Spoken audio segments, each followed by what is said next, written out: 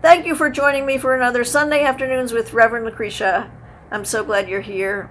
And so the name of today's talk is Don't Hide Your Fears, and the song is You Say by Lauren Daigle. If you would like to listen to the song before you hear the talk, just go ahead and click on the link. It will be down below in the description. So we're going to be talking a lot about imposter syndrome. We're going to be asking ourselves some really difficult questions like, what are you afraid people will find out about you? What are you constantly trying to cover up? What are you embarrassed about? Is there anything that you are ashamed of? And we are going to answer all of that by saying that we are children of God. We are sons and daughters of God, and we are made in His image, and therefore we have nothing to ever be ashamed of. But we will be talking about imposter syndrome and how that works and how we can deal with that and turn that around to our advantage. And we're going to be talking a lot about scriptural references to who we are. We will be having a wonderful discussion about the book by Imelda Shank, and she's a Unity minister called Who Are You? About the personal versus the impersonal selves. So before we go any further, let's just go ahead and read the lyrics for this song. Again, it is You Say by Lauren Daigle. I keep fighting voices in my mind that say I'm not enough. Every single lie that tells me I will never measure up. Am I more than just the sum of every high and every low? Remind me once again just who I am, because I need to know. You say I am loved when I can't feel a thing. You say I am strong when I think I am weak. You say I am held when I am feeling short. When I don't belong, you say I am yours. And I believe, oh, I believe what you say of me. The only thing that matters now is what you think of me. In you I find my worth. In you I find my identity. You say I am loved when I can't feel a thing. You say I am strong when I think I am weak. You say I am held when I am falling short. When I don't belong, you say I am yours. And so we're going to be talking a lot about the fact that we are all children of God, and that the love that He has for us is absolutely overwhelming and unconditional, and absolutely has nothing to do with what we do, but who we are. So we're going to be talking first about an article called The Surprising Solution to the Imposter Syndrome. It's written by Lou Solomon. She is a CEO and an author, a communications expert. She's on the faculty of McCall School of Business in Queen's University in Charlotte. She wrote 2 books. One of them is Say Something Real, and the next is Freeing Your Radical Hero, Fighting the Imposter Mindset. So the imposter syndrome is a feeling of phoniness and unworthiness. Even though we are highly motivated, we don't believe the credit that comes our way when we do something really good. We feel like we have snuck in the back door of life's theater and snuck up on stage, she says, and there's a big bouncer, and if he sees us, we're out of there. And we're constantly looking over our shoulder for that bouncer. So 70% of the people in the United States at the time of this talk were said to have feelings or symptoms associated with the imposter syndrome. They are the Fantastic Four: anxiety, perfectionism, self-doubt, and fear of failure. So she reminds us that even the great Maya Angelou, after publishing a book, said, I wonder if this will be the time that they figure out I've been running a game. How incredible is that? Such an incredibly talented and gifted woman, always still doubted herself. When you get recognition and you think, I haven't done anything to deserve that, and it got to be a mistake, that's the imposter syndrome. So what is the cause? Well, there are several different causes. A lot of it comes from growing up in a household where there's alcoholism, domestic violence, physical abuse, serious conflict, and it is a response to trauma. We're learning more and more about how trauma affects our lives.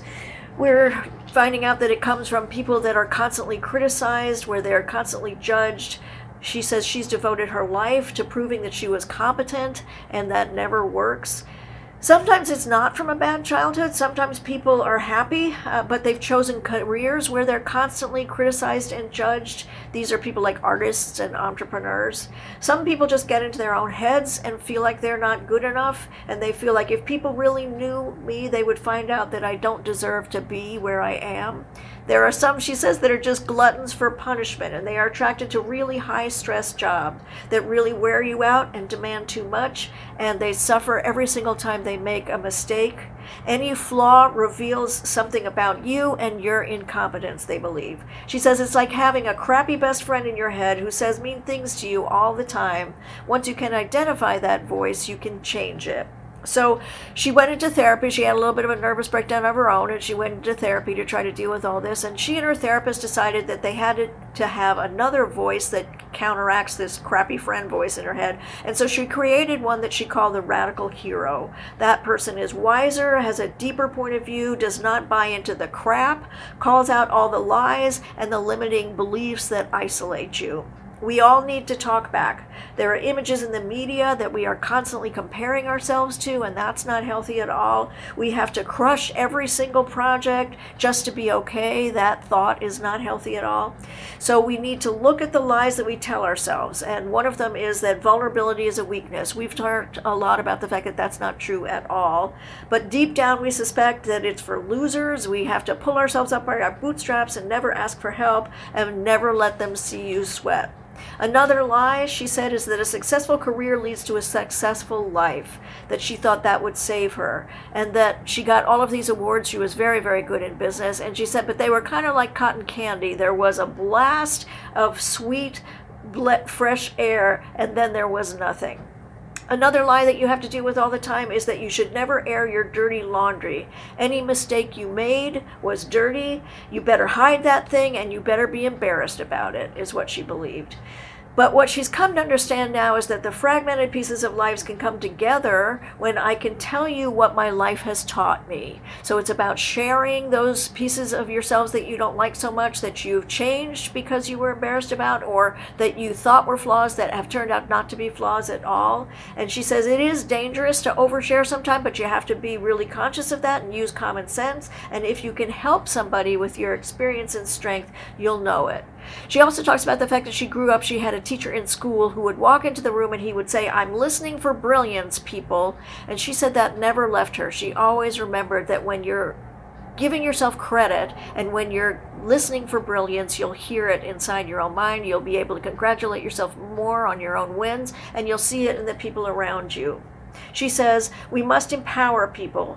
The imposter syndrome, if left unchecked, can cause anxiety, depression, addiction, stalled projects, unfinished masterpieces, and unhappy lives. The work is to confront and call out all of the lies and the limiting beliefs that isolate you, and constantly be listening for your own brilliance.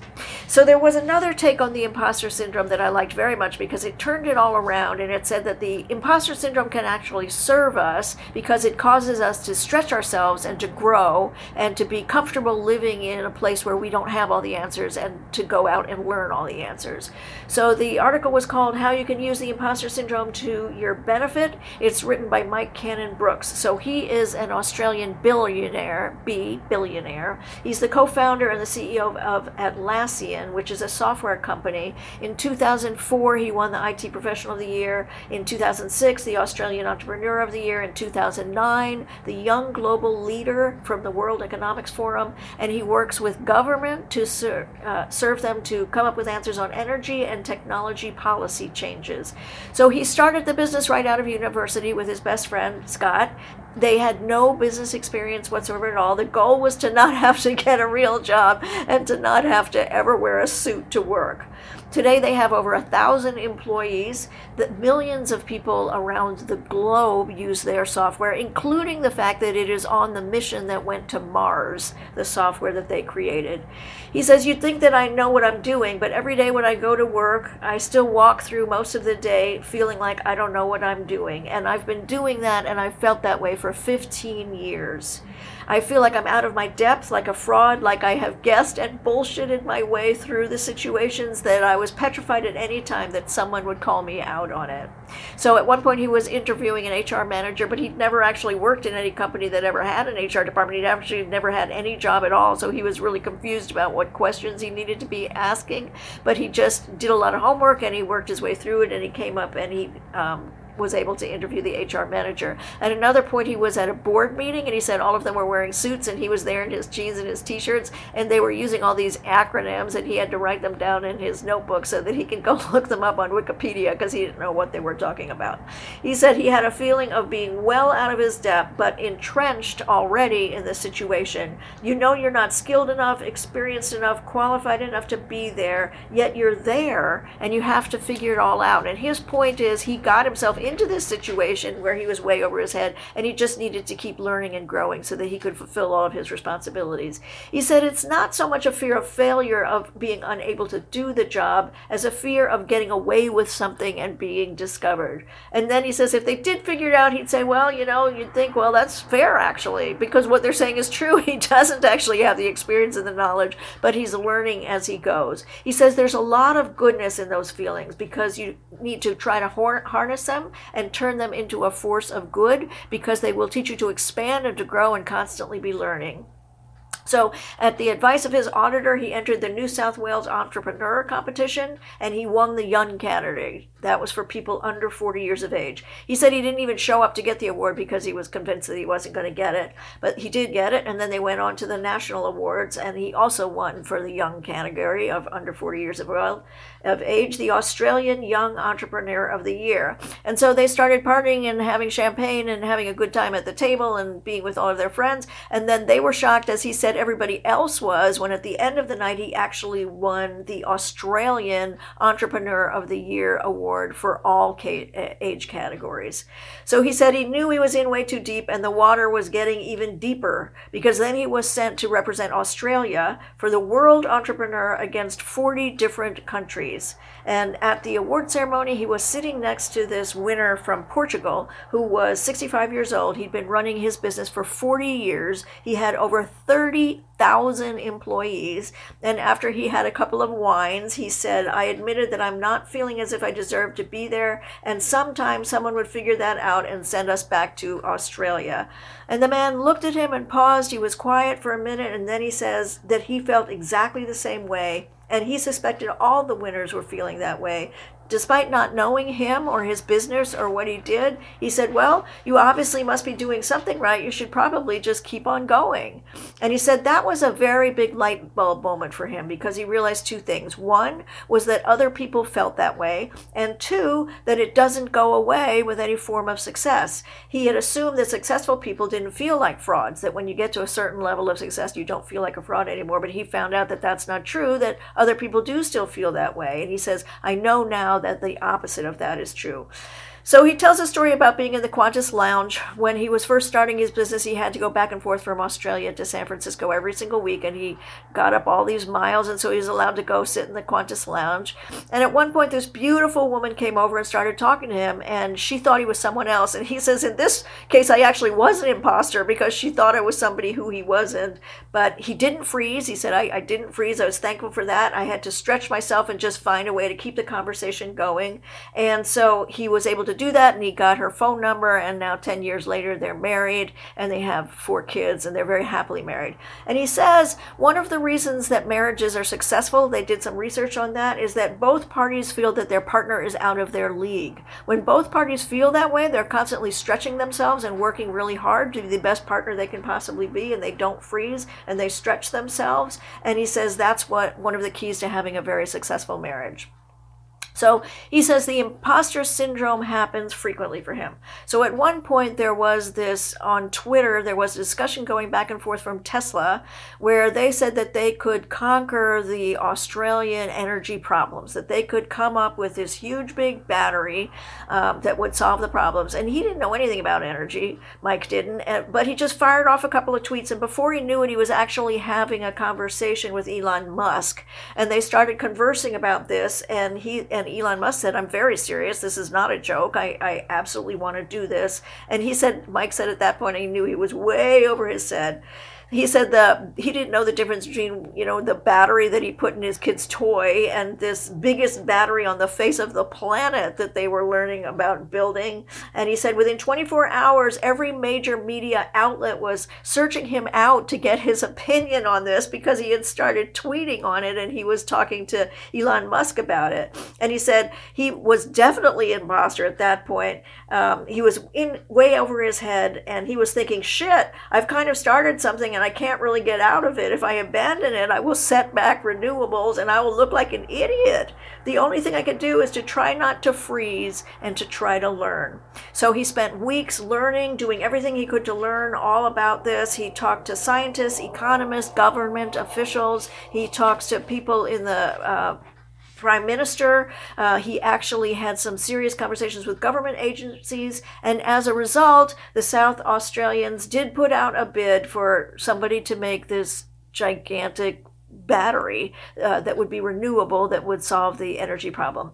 And so there were over 90 applications that were put in for this, and he said now he realized that the national conversation had moved from lumps of coal in the parliament to discussing which battery company would be best for building this renewable source of energy. So he said that was a very, very important lesson for him at that time. I knew I was an imposter. I was miles out of my depth. Instead of freezing, I tried to learn as much as I could. Motivated by a fear of generally looking like an idiot, I tried to turn that into a force for good. I just love the way he's turned that all around. I've learned most successful people feel like imposters most of the time, but most successful people don't question themselves. They question their ideas. They question what they're thinking regularly when they know the water is in way too deep. They know that they've just got to learn more and they've got to study more. They're never afraid to ask for advice. They don't see that as a bad thing. They use that advice to hone the ideas and to learn more. He says it's okay to be out of your depth. I'm frequently out of my depths. So long as you don't freeze and you try to learn and turn the situation, it becomes something for good. So he says this is not psychological BS about conquering the imposter syndrome. It's merely about being aware. He says, in fact, I'm aware of feeling like an imposter right now as I'm up here on an expert, as being called to be an expert on something I knew absolutely nothing about 4 months ago. He says, but that's kind of the point, isn't it? And I just thought that was an incredibly wonderful way of turning it all around. That when you feel like you're an imposter and you're way over your head, just start working more and studying more and asking for advice from all of the experts. So we're going to go to Scripture because we want to talk about who we really are. And the Song of Solomon 4:7 says, "You are altogether beautiful, my darling. There is no flaw in you."